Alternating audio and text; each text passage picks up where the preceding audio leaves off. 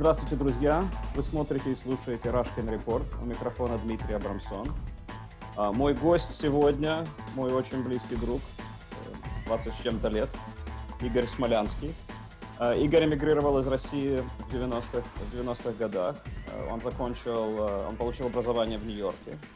И он работал в крупнейших финансовых компаниях, таких как Lehman Brothers и Citigroup. В прошлом году, после 20 лет работы на Уолл-стрит, Игорь решил покинуть корпоративную жизнь и открыл контору по финансовым консультациям под названием Vilga Financial Planning. Мы сегодня с Игорем решили поговорить о наших политических взглядах, которые далеко не всегда совпадают, и посмотреть, о чем мы сегодня можем договориться. Ну, Игорь, расскажи, наверное, сначала, поскольку у нас передача политическая, расскажи нам немножко о своих политических убеждениях. Мы с тобой оба были республиканцы. Я оттуда ушел, но ты, по-моему, остался. Да, привет, Дима. Я остался республиканцем. Я вообще называю себя центристом, который чуть-чуть правее центра. То есть в двухпартийной системе особенно некуда мне деваться, поэтому я остался республиканцем, но мы потом с тобой поговорим, что с этим дальше будет. Не от жизни хорошей ты остался республиканцем. Да, не от хорошей жизни. Но, в принципе, я даже себя ближе к либертарианским таким отношениям. Я себя как бы в ту сторону двигаю, всегда вижу как приверженец этих идей, то есть идеи того, что государство не должно вмешиваться в твою личную жизнь и, в принципе, должна отстоять как можно дальше от твоей финансовой жизни. То есть, прямо скажем, не анархия, а такое вот маленькая государственно-федеральная власть, которая, в принципе, не очень сильно вмешивается в личную жизнь, не имеет огромного контроля. Ну и одна из причин, естественно, то, что в конечном итоге разговор, скажем, о Трампе идет в основном потому, что у него были такие огромные полномочия, а они связаны с тем, что федеральное государство как бы просто неимоверно большое. То есть это мое как бы мнение. То есть государство должно заставлять всех играть по правилам, но в остальном минимально вмешиваться в нашу жизнь. Наверное, да, это правильно. То есть, в принципе, должен заниматься защитой гражданства, то есть населения Америки извне и контролировать законы внутри. А в принципе, всем остальным должен заниматься штат. Понятно. То есть еще и подход такой, что у нас федеральная система, тебе это нравится? Да, мне это нравится. Я считаю, что это правильно. Да, но мы, наверное, оба с тобой до Трампа не поддерживали республиканскую партию в каких-то социальных вопросах. Да? То есть у тебя больше экономика, ты не считаешь, что это вся евангелистская программа, это все, ты от всего этого далек. Очень далек, да. Абортов. Да, я в этом плане я как раз ближе к демократам. Да, я понял. Хорошо. Ну вот мы с тобой были республиканцы, и вот к власти приходит Трамп. И я знаю, что вот тут мы с тобой согласны, что и для меня, и для тебя Трамп был неприемлем. Расскажи, почему с твоей точки зрения он был неприемлем как президент США и вообще как политик. Знаешь, я разговариваю со своими друзьями, подавляющее большинство русскоговорящих друзей поддерживают Трампа. Ну, естественно, задается вопрос, вот чем конкретно он тебе не нравится. Ну, и я могу перечислять море вещей, конкретных поступков, которые мне не нравятся. Но это, в принципе, зависит от твоего отношения к человеку. То есть изначально мы все это смотрим через призму того, как мы относимся к этому человеку. Поэтому поступки некоторые можно объяснить и защитить, и как бы отвернуться в сторону, как бы неважно. А для меня главное личное качество, то есть я его персонально не знаю, но все, что я о нем знал до выборов в 2016 году, все, что я видел, его выступления, предвыборная кампания и так далее, личные качества у него, ну, то есть диаметрально противоположны от моих, я надеюсь. Но, то есть, не знаю, человек не читает, гордится тем, что он не читает книги, газеты, то есть информацию он получает от своего окружения, которое с ним были годами, то есть понятно, что информацию они доносят ему, может, не малокачественную, но точно одностороннюю. Жуткий популизм, то есть это святое для любого политика пытаться там наобещать и рассказать, кто прав, кто виноват, где враги. Вот. Но он это просто перевел в какую-то абсолютную стратосферу. То есть все началось с того, что мексиканцы это убийцы, Насильники, насильники, наркодилеры, да. да, То да, есть, да. то есть я это абсолютно не считаю. А, я понимаю, что он пытался донести, но донес это он просто кошмарно. И люди сделали выводы абсолютно не те, наверное, которые ему подсказывали его политические советники. То есть идея у него была то, что нелегальная иммиграция, которую я, по идее, поддерживаю, то есть если она нелегальная, она должна быть контролироваться. То Но есть ты считаешь, что должна быть какая-то гостевая программа у нас? должна быть расширенная гостевая Расширенная программа. гостевая программа. Да, то есть Я у тебя проблема не считаю, в том, что они приезжают, а в том, что мы должны поставить это на да, какой-то я считаю, что мы должны процесс. принимать намного больше иммигрантов, в том числе из гуманитарных соображений, но это должно контролироваться, то есть давать приоритет, скажем, ребятам из Гватемалы, которые могут пешком дойти до нашей границы, вместо ребят из Кении или там из Сирии. Ну, то есть, если беженцы появились у нас уже на границе, они уже здесь, мы должны им оказать помощь. Правильно? Ну, Как бы опять там же, так. мы должны им показать, с гуманитарной точки зрения мы должны им оказать помощь, но дальше как бы это начинаются сложные дела. Я, в принципе, за то, чтобы, если это иммиграция нелегальная, она должна быть защищаться каким-то образом правоохранительными органами, но для этого можно расширить сильно программу разрешений на въезд с точки зрения для работы и в том числе Ну, иммиграции. то есть, если мы уже стали говорить об эмиграции, можно сказать так, что с твоей точки зрения проблема не в том, что не в том, что надо закрыть границы. Проблема в том, что наоборот, нам нужно открыть границу, но сделать это грамотно. Да, то есть границы должны быть с забором, не обязательно с этой большой стеной, но Да. какой-то должен быть забор, не физически даже. Но мы не можем как бы полностью открыть ворота и сказать, заходите все. То есть те люди, которые говорят, что для них нормальная нелегальная иммиграция, я не очень понимаю, о чем они говорят. Если они это говорят именно с точки зрения гуманитарной, я это понимаю. С точки зрения того, что нам можно приглашать больше людей, которые будут собирать эту клубнику, которую обычно американец собирает за $3, не будет. Я тоже это понимаю, но это просто нужно выдавать эти бумажки потенциально на границе после того, как они сделали хоть какую-то проверку, вместо того, чтобы просто потому, что они через эту границу физически перешли и дальше говорят, что вот нам плохо и нас убьют дома. Я понимаю, но опять же, вот моя параллель, то, что мы же видели, что произошло в Сирии, и мы оттуда людей, может, 10 тысяч или там, не знаю, меньше, чем 100 тысяч, по-моему, мы оттуда привезли. То есть наши гуманитарные соображения идут только до определенной точки. Я понимаю. Но возвращаясь к...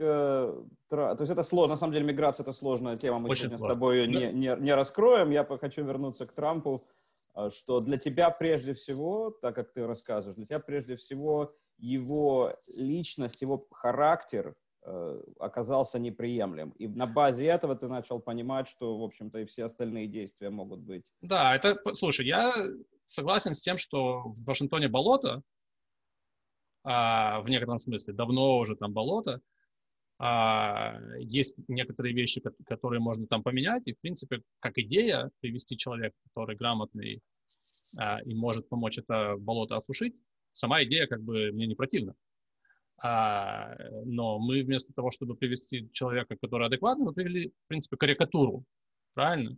Ну, Который вместо того, чтобы так, да. осушить там, он, не знаю, нашел осиные гнезда и побил по ним палкой, и все, через 4 года у нас осталось то же самое болото, только еще там над ним жужжат осы. Поэтому это все как бы было понятно изначально. В принципе, нам как бы повезло, что 4 года это не было в этом смысле хуже, потому что, опять же, тон был задан еще со времен паспорта Обамы, и продолжался все это время с серьезным накалом буквально до 6 января.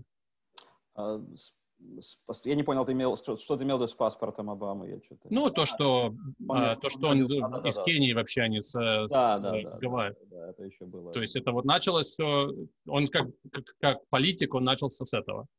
Ну, вот он пришел к власти, ты понял для себя, что он не совсем адекватный человек, и он тебя не устраивает по своим внутренним мирам.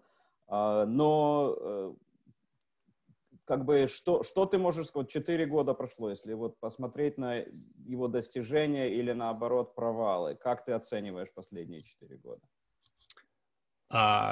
Опять же, я больше республиканец, чем демократ, поэтому я не из тех людей, которые говорят, что все, что сделал Трамп, или все, что сделала его администрация, это плохо. Меня, в принципе, устраивает экономическая политика, в некотором смысле меня даже устраивает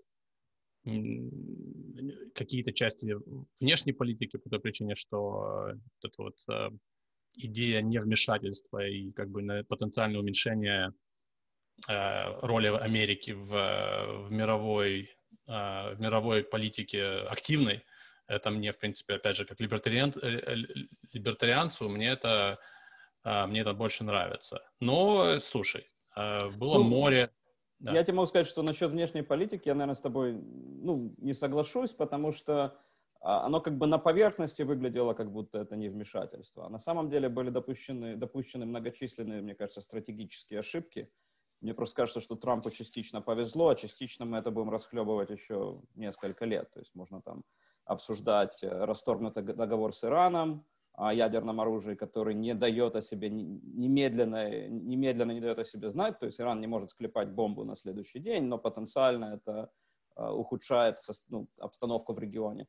Вывод внезапный войск из Сирии, какие-то странные встречи с диктатором Северной Кореи, какая-то защита постоянная Путина со всеми его выступлениями. Это больше связано, я считаю, я с тобой согласен, это больше связано с личными качествами. Опять же, а не конкретной какой-то политикой. То есть ему нравится идея авторитарного устройства, которое Америка своей конституцией, традициями как бы так не сделала. Но он смотрит на Эрдогана, Корею, Россию как, понятно, что не модель, но ему нравится стиль, что меня отторгает полностью. Окей, то есть ты просто списываешь это больше на его личные качества, а я больше как бы считаю, что... Я согласен, что не было доктрины у него какой-то. Доктрины не было ни в чем. Это были случайные какие-то шаги, просто я на это смотрю более негативно, как долгосрочно, но у тебя такой позитив небольшой, что ничего ужасного не успело произойти. Правильно? Я думаю, что да. Я думаю, что все это можно сделать, все это можно вернуть. Потому что как бы Байден изначально выступал как антитрамп, поэтому даже с точки зрения внешней политики, я думаю, что все эти раны и ранки мы залечим довольно быстро.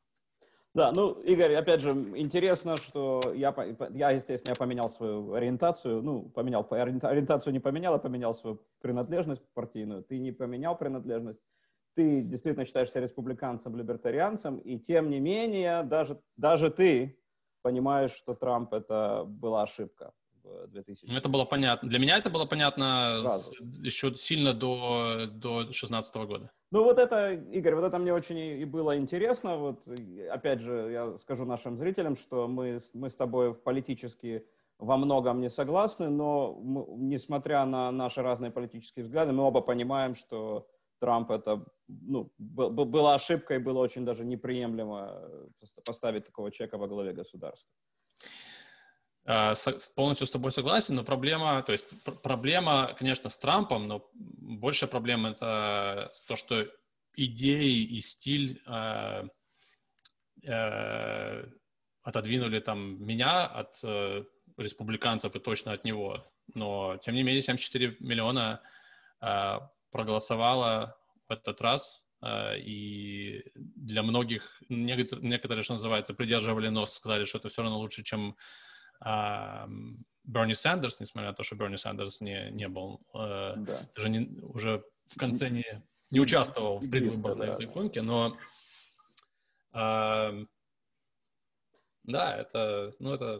меня пугает, 74 миллиона, ты назвал эту цифру, меня эта цифра пугает. Я об этом как бы и говорю, что пока трампизм не уйдет, а это на самом деле просто жесткий популизм, который на самом деле Трамп сел на эту волну и поплыл, то есть он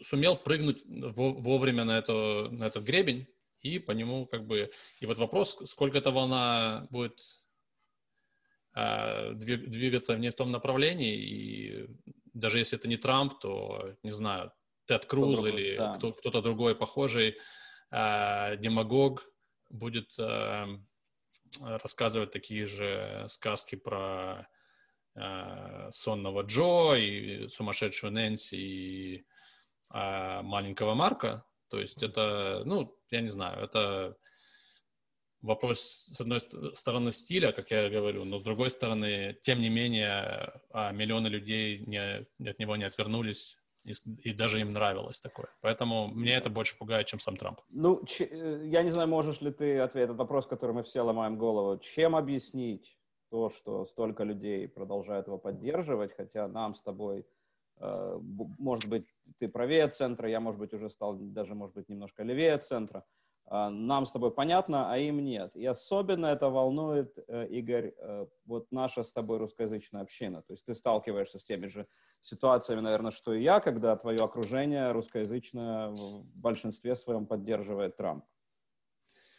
Да, в большинстве своем Сколько процентов ты бы предположил? Ну, 80%, наверное. 80%, да, это многие люди так и говорят. То есть ты сталкиваешься с я не знаю, как бы, никаких данных, просто чувствуется, что 4 из 5, как минимум. Да, я нет, ты знаешь, нет точных данных, мы этот вопрос много обсуждали, потому что непонятно, кого именно считать, то есть кто приехал из Советского Союза, из постсоветского пространства, у кого есть гражданство, считать ли русскоговорящих, которые здесь родились, то есть это не очень просто все, но ощущение такое... Много, скажем так, много. Много, да, много. Мы можем Большинство. Можем сказать большинство. Ну вот, как ты считаешь, я не знаю, можешь ли ты ответить на этот вопрос, но какие у тебя мысли, почему русскоговорящие наши с тобой соотечественники в эмиграции, несмотря ни на то, что нам очевидно, что этот человек неприемлем, они продолжают его поддерживать?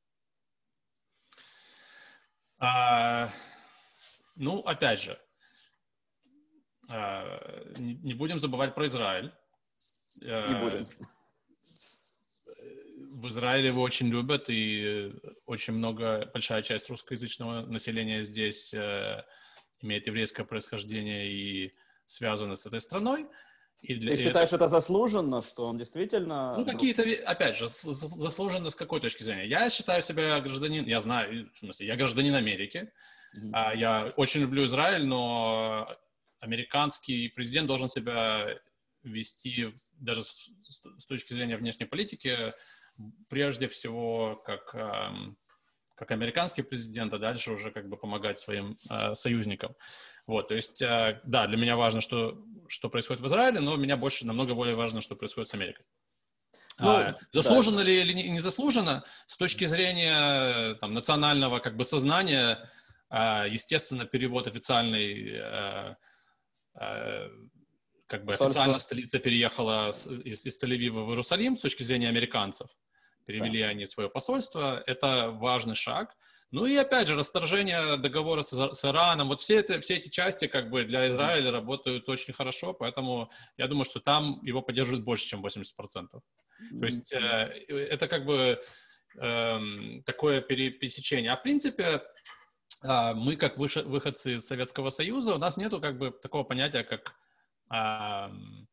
институт власти, да, то есть у нас нету вот этого вот 3 ветвей власти, которые там между собой друг друга контролируют, традиции какие-то перехода власти с одного человека к другому. То есть ты не считаешь, что у наших советских иммигрантов есть необходимые знания, чтобы понимать вообще, как работает американская демократия? Дело не в знаниях. Знания очень просто приобрести. У нас мышление до сих пор, что нужен конкретный человек, что ты должен верить в конкретного человека, и дальше ты выбираешь между, скажем, Хиллари и Трампом, потом ты сделал свой выбор на тот момент, потому что ты не смотрел эти интервью и выступления и так далее, ну, то есть, может, ты смотрел, и тебе это понравилось, но, скорее всего, очень много не смотрело, просто Вася сказал, что мы за Трампа по той причине, что против Хиллари, и все. Дальше, как бы, для нашего человека мы верим Трампу, что бы он ни говорил уже, ну, он же сам говорил, что если я выйду на 5-й авеню и выстрелю в кого-то, то от меня никто не отвернется. Наш народ, как бы, на это прет по полной программе, потому что, опять же, нам институты не важны, мы не знаем этого. Это не из-за того отсутствия ума, абсолютно нет, это просто... тот популизм, который как бы существует во всем мире, у нас без опыта перехода власти демократичного от одного человека к другому, и плюс вот эти вот 3 ветви как-то между собой постоянно как-то пересекаются и контролируют, у нас этого нету. Поэтому у нас, может быть, есть знания, у нас нет понимания. Да, у нас нет этой культуры, и поэтому это все очень просто, как бы просто зацепиться. Ты считаешь, там эмоции как-то влияют на это? Ну, конечно. То есть это эмоционально. И когда человек уже решает, что он поддержит Трампа, он уже эмоционально к нему привязан до конца. Дальше он может разворачивать в другую сторону. То есть я понимаю, что очень много русских было против Хиллари, потому что она демократ, потому что она Клинтон и так далее, да? Угу. А дальше как бы не важно. Дальше уже как бы все, что он говорит, мы автоматически поддерживаем, потому что это он. То есть начинается как бы среди вот этого отдельного слоя населения просто культ личности. Ну, реально. Ну да, я с тобой согласен, вот интересно, почему это происходит. Ты считаешь, что... Я тоже считаю, что вот это вот советское наше наследие, так сказать, мы его привезли с собой. Большинство наших с тобой соотечественников, я считаю, они привезли с собой это все. И оно никуда я сам не себя делось. останавливаю, чтобы так не думать, но... Процесс американизации, он идет медленно. Да, я с тобой согласен. Ну хорошо, а ты считаешь, можно с этим что-то делать? Потому что меня, например, пугает 74 миллиона, но я понимаю, что я не могу переубедить все 74 миллиона, но я общаюсь с какими-то людьми в русскоязычное общение. Ты считаешь, можно как-то на это повлиять, или это такой процесс неконтролируемый? На каждого конкретного человека можно повлиять. Сомневаюсь, что можно просто массу вывести и сказать, что Трамп плохой. Вот видите, я вас сейчас убедил. Да. Так это не работает, потому что все слушают то, что они хотят слушать. Поэтому из-за нормального процесса стандартного расслоения общества еще с точки зрения доступа к информации появился Трамп, который этот процесс ускорил. И поэтому центрифужная эта сила разнесло всех настолько по разным сторонам, что очень тяжело, естественно, разговаривать с людьми. Сразу переходит на крик. Я сам иногда завожусь. Несмотря на то, что, опять же, я, в принципе, в центре. Мне легче найти общие темы, но, в принципе, опять же, в конечном итоге это упирается в личные качества. Вот если они любят Трампа, неважно, всегда найдется зеркальный аргумент, что бы я ни говорил, который пойдет это в пользу. Либо это не важно, либо это не так, либо ты не прав, это фейк-ньюс.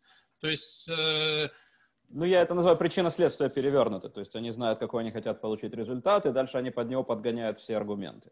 Да. Но, опять же, все началось от того, что он не Хиллари, поэтому он прав, а дальше как бы все не важно. Пошло на автомате. Ну, то есть я с тобой, наверное, согласен. Я тоже считаю, что можно людей переубеждать на каком-то личном уровне, и каждому каким-то людям можно найти подход. Но я с тобой согласен, что один человек не может переубедить 1000, но 200 человек может переубедить 1000 в индивидуальных контактах каких-то, так мне кажется. Хорошо, Игорь, очень интересно. Ну, давай, с Трампом у нас уже новый президент, у нас президент Байден. Опять же, ты республиканец, и как ты относишься к тому, что сейчас у нас у власти президент Байден? Слушай, все, что он говорит пока, вот опять же, с точки зрения личного моего отношения к нему, у него было одно слово, которое можно перевести как порядочность, как достоинство, но вот он шел на этом одном. Меня это устраивает. То есть, если бы с этим словом шел Берни, с которым у меня не противоположные взгляды, но очень близко к этому. То есть он настолько лево от меня, насколько можно придумать, я бы выбрал Берни, понимаешь? Потому что, опять же, он, наверное, себя окружил бы, я надеюсь, неважно, более-менее нормальными, адекватными людьми. И это самое главное. И когда человек принимает решение взвешенно, и у него как бы есть история этого, это мне импонирует. То есть я бы голосовал за Берни. Джо для меня намного лучше, чем Берни, по той причине, что он центрист. Я центрист, он чуть-чуть... Джо из 20 кандидатов у демократов был самый близкий к центру. Там, самый приемлемый для тебя. Но интересно, что вот несмотря на то, что у тебя к Трампу может быть немножко более взвешенный подход, чем у меня, все равно получается, что ты бы голосовал за кого угодно, кроме Трампа. Я бы голосовал против... Ну, я говорил вот буквально в 2015 году за чаркой водки я обсуждал с моими либеральными друзьями, будет ли возможность такая, чтобы кто-то шел на выборы, чтобы я голосовал не за республиканца. Я говорю, что мне трудно это придумать, то есть я могу, наверное, так процентов на 5-10. Ну вот в первый же раз зашел человек, за которого я никогда в жизни бы не голосовал. Значит, да, я бы предпочитал, чтобы был адекватный республиканец, чем 78-летний старик с 50-летним опытом, который, в принципе, с одной стороны, может, сейчас нам как раз он и нужен, 50-летний опыт, но, в принципе, вот если ты пытаешься свежие силы привести, чтобы что-то сделать, то это как бы не идеальный кандидат в этом плане. То есть, но, к сожалению, не было даже близкого к адекватному республиканцу, к которому я бы, скорее всего, склонился. Поэтому Байден. И опять же, меня устраивает, что центрист, меня устраивает пока те люди, которых он выдвигает на позиции в правительстве, то есть не Берни, не Элизабет Уоррен, не AOC, даже близко к власти пока не подошли. У нас есть Дженнет Йеллен, которая энное количество лет была главой Центрального банка Америки, на минуточку. То есть, ну, не знаю. Для меня, мне кажется, что пока его выбор и его команда, учитывая, что я, в принципе, с философской точки зрения предпочел бы республиканцев, но пока его команда и его первые движения меня вполне устраивают. Окей, Игорь, ну я понял. Ну то есть, опять же, если просуммировать, ты со мной согласен, что кто угодно, но не Трамп. Ты бы предпочел кого-то, кто ближе к тебе. Учитывая того, что республиканцев в данном случае не было вообще, кроме Трампа, то Джо Байден — это, с твоей точки зрения, самый лучший вариант из всех, что были, я видел, да. Но ты готов был голосовать за кого угодно, лишь бы... Я готов был за Мариан Уильямсон голосовать, да. Все понятно. Хорошо. Ну, как ты экономист? Как ты видишь, ты уже немножко затронул его кабинет, Джанет Йеллен, как ты видишь со своей колокольни, ну, может быть, профессиональной и политической, как будет развиваться экономика Америки при Байдене? Что тебе видится?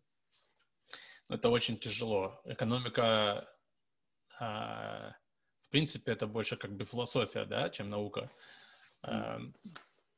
Поэтому очень тяжело просчитывать это, но я думаю, что сильно будет зависеть даже не от президента, ну, скажем так, важна, какая будет политика у Центрального банка. То есть сейчас у нас, мало того, что у нас нулевой уровень ставки этой процентной, кроме того, там каждый месяц Центральный банк закупает какое-то сумасшедшее количество денег, то есть реально печатный станок работает по полной программе.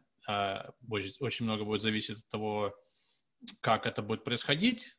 Трамп пытался влиять на Центральный банк, хотя конституционно это не разрешено. Я думаю, что Байден вряд ли напрямую это пойдет, несмотря на то, что как раз Дженнет Йеллен, у нее, я думаю, связи остались.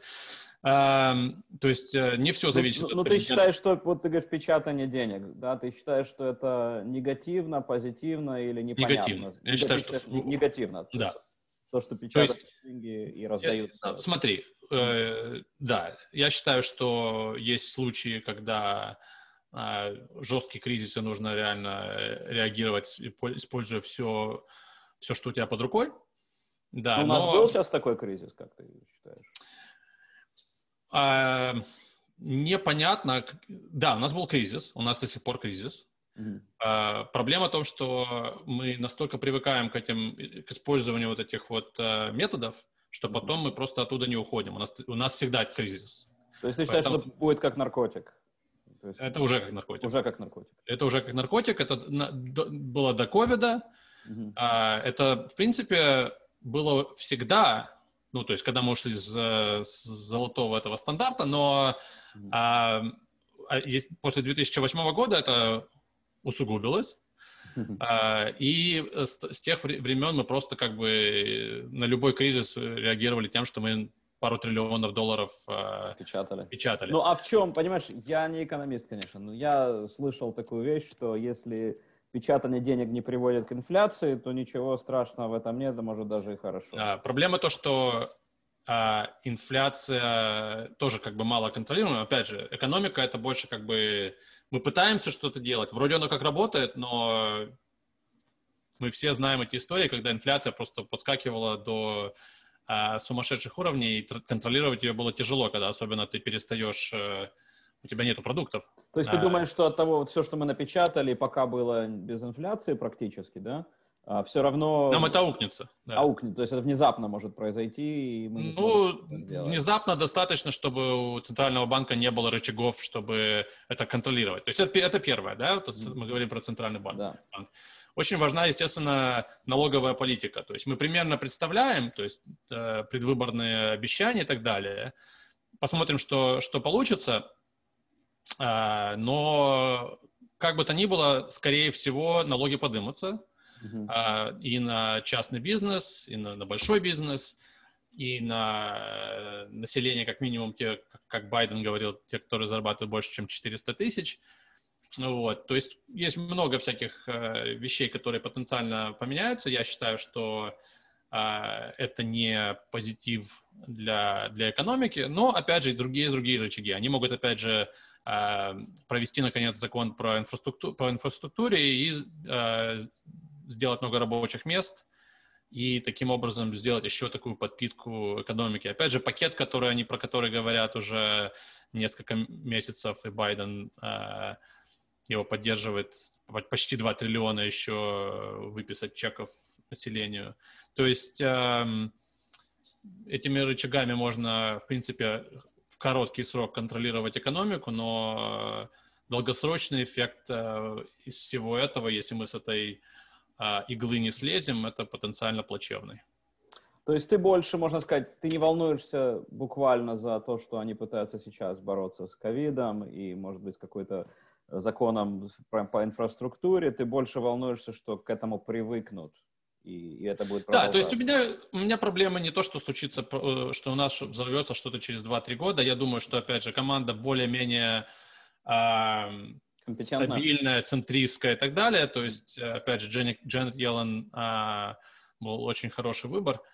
Поэтому я думаю, что будет адекватно, я думаю, что будет стабильно, будет двигаться немножко не в ту сторону, которую я хотел бы, но ничего как бы ужасного я не вижу, честно говоря. То есть, опять же, наверное, демократы попытаются протащить какой-то закон о здравоохранении, правильно? Ну, то есть, опять же, предвыборная была кампания,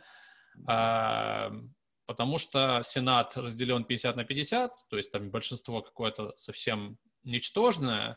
Наверное, ничего радикального.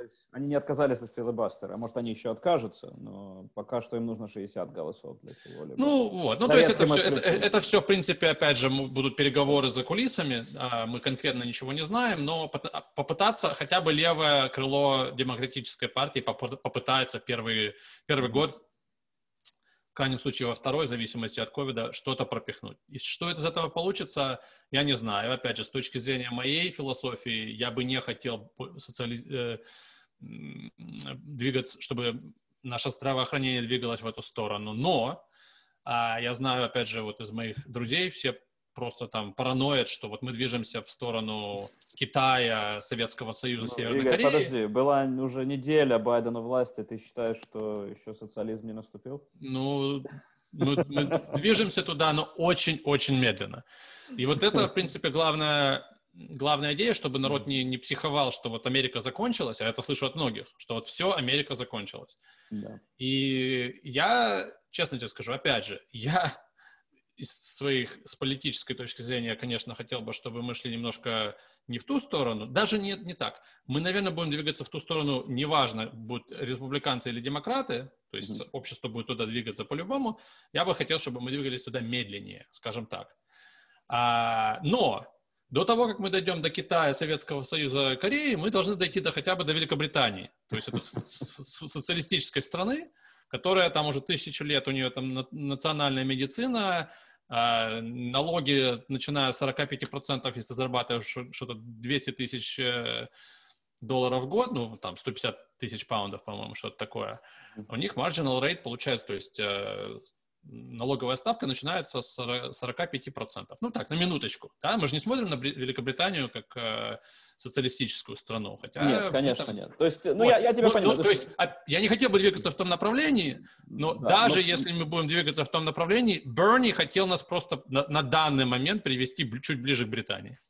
Ну, я с тобой полностью согласен. То есть твое предпочтение, чтобы мы туда не двигались или не двигались так быстро, но паниковать абсолютно никакой... Ну, я не вижу. Ну, да, это реально паранойя, которая связана, опять же, с зацепкой на конкретного человека, а не на реальной ситуации. Но это очень, очень важно, что я с тобой согласен. То есть если бы Берни Сандерс пришел к власти и внедрил бы всю свою программу, ты бы в Великобританию не переехал. Ну, я тебе больше скажу. Я слышу многих людей, которые пытаются переехать в Израиль из-за того, что Америка превращается в социалистическую страну. Ну, Израиль, если уже одна из самых социалистических стран вообще во всем мире. Поэтому, ну, да, у меня проблем пока с этим нету, хотя я хотел бы, чтобы мы двигались в этом направлении очень медленно. Я понял твою позицию. Ну и, Игорь, я, наверное, последний вопрос хотел тебя спросить. Что, если у тебя есть какие-то мысли на эту тему, мне кажется, республиканская партия оказалась в очень серьезном кризисе. И дело не только в Трампе, ты упомянул Теда Круза, и ему подобных, которые там продолжают находиться. И как ты считаешь, как будет продвигаться будущее, как ты видишь будущее республиканской партии? Она расколется, она останется, очистится? Как бы ты хотел, чтобы это пошло? Куда бы ты хотел присоединиться? Да, что будет, мне очень тяжело прогнозировать, потому что я прогнозировал, что Трамп не выиграет в 2016 году, был в этом довольно-таки уверен. И я был тоже прав. Признаю. Вот. Я думаю, что, скорее всего, останется все примерно так. Я думаю, что со временем, я надеюсь, что это не годы займут, про Трампа начнут потихонечку забывать. И вот эти вот личные... Потому что идеи же там нету, правильно? Это личная привязанность. Если он уйдет с экранов, опять же, сейчас тяжело это сделать, потому из-за интернета у них будет, в принципе, прямой доступ. Но говорят, что он пытается купить себе какую-то телевизионную компанию и так далее. Ну, неважно. Во всяком случае, он не будет выступать с трибуны Белого дома. Ну, это правда, что лидер исчезнет. Постепенно или сразу, я не знаю. Но есть риск, что на его место придет кто-то другой, может быть, даже более умный, будем так говорить. Ну, например, тот же Тед Круз. Да. И вот это не просто культ, потому что люди, которые поддерживали, они все-таки, он что-то им говорил такое, что им нравилось. То есть даже говорят часто, что он говорил им то, что они думали. Поэтому они его поддерживали. Они же никуда не денутся, эти люди. Как ты считаешь? Ты считаешь, что если не будет лидера, то это будет намного тяжелее? Я думаю, что очень многие распадутся, да. То есть они разбегутся, когда он перестанет быть каждый день в их жизни и подливать масло в огонь изнутри. Если он будет это делать извне, это будет как бы проще и автоматически. Люди живут же не политикой. Нормальный обычный человек, он живет своей жизнью, и это мы с тобой потенциально смотрим новости 5 раз в день. И записываем видео, обсуждаем. Да. Ну, мы в сильном меньшинстве в этом плане. Вот. Я думаю, что я думал как раз об этом недавно и, естественно, задавался вопросом, почему я еще в этой республиканской партии, хотя не согласен. Я тоже задаю тебе такой же вопрос. Да, ну опять же, с экономической точки зрения для меня это понятно. Либертарианская партия сама по себе это не фактор на данный момент. Если это поменяется, мой выбор станет сразу проще. Но на данный момент в двухпартийной системе, как я это себе объясняю, и с небольшим количеством моих друзей, которые, в принципе, придерживаются того же мнения, я себе это объясняю так, что когда будут primaries, я не знаю, по-русски это primaries или как? Предварительные выборы. Или... Предварительные выборы, предварительные да. выборы, да. У меня единственная возможность проголосовать против Трампа или его наследников — это быть частью этой партии. Вот я себе объясняю так, что любой адекватный республиканец, скорее всего, для меня был бы правильным кандидатом на выборы президента, но его нужно до туда довести. То есть мы говорим про Ромни, про Кейсика, вот про эту... САС, да. САС, ага. Я понял. То есть более классические, адекватные. Классические республиканцы, с которыми у меня проблемы, кстати, тоже. Вот персонал, ну там, Буш и так далее, младший. А какие у тебя проблемы с ними, если это не секрет? С традиционными республиканцами, да. Но опять же, в том, социальная политика, допустим, и отношение к меньшинствам и так далее. То есть я сильно с ними не согласен в этом вопросе. То есть у тебя тяжелая ситуация, потому что тебе нравится экономическая политика, тебе не нравится все остальное. Да, мне тяжело перемахнуть через этот забор, потому что я считаю, что американская система экономики, есть причина, почему эта страна в экономическом плане до сих пор занимает первое место и будет, скорее всего, его занимать очень долго, неважно, кто у власти. И связано это не с центральным правительством, это связано с структурой, которая дает возможность народу существовать в тех условиях, которые традиционно были созданы там больше, чем 200 лет назад и более-менее поддерживались. То есть я не хотел бы, чтобы это ушло.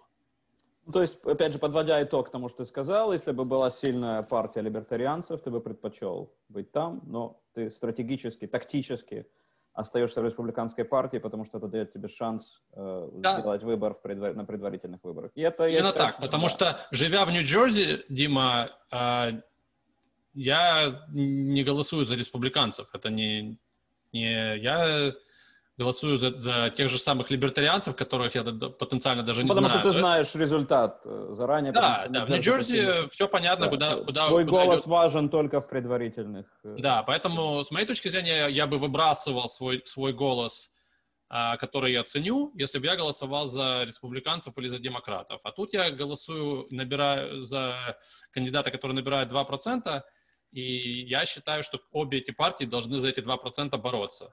Вот эти центристская позиция, за нее нужно бороться, потому что проще всего это разбежаться по углам. Да, но у тебя очень правильная тактическая такая, или стратегический метод, я не знаю, как лучше сказать, голосования. То есть ты понимаешь, что ты живешь в синем штате и действуешь соответственно. То есть твой голос важнее в предварительных выборах, чем... Намного важнее. В предварительных выборах и в местных выборах тоже очень важно. Хорошо, Игорь, было очень интересно. Я могу тебе еще задавать миллион вопросов, но, наверное, нам нужно где-то на чем-то остановиться. Спасибо тебе большое за интервью. Если кому-то интересно будет с тобой, допустим, связаться, может быть, кто-то хочет проконсультироваться с тобой по финансовым вопросам, как им лучше это сделать? Да, можно зайти на vilga.com, либо послать мне email info@vilga.com, vilga.com. Info@vilga.com. Хорошо, Игорь, спасибо большое.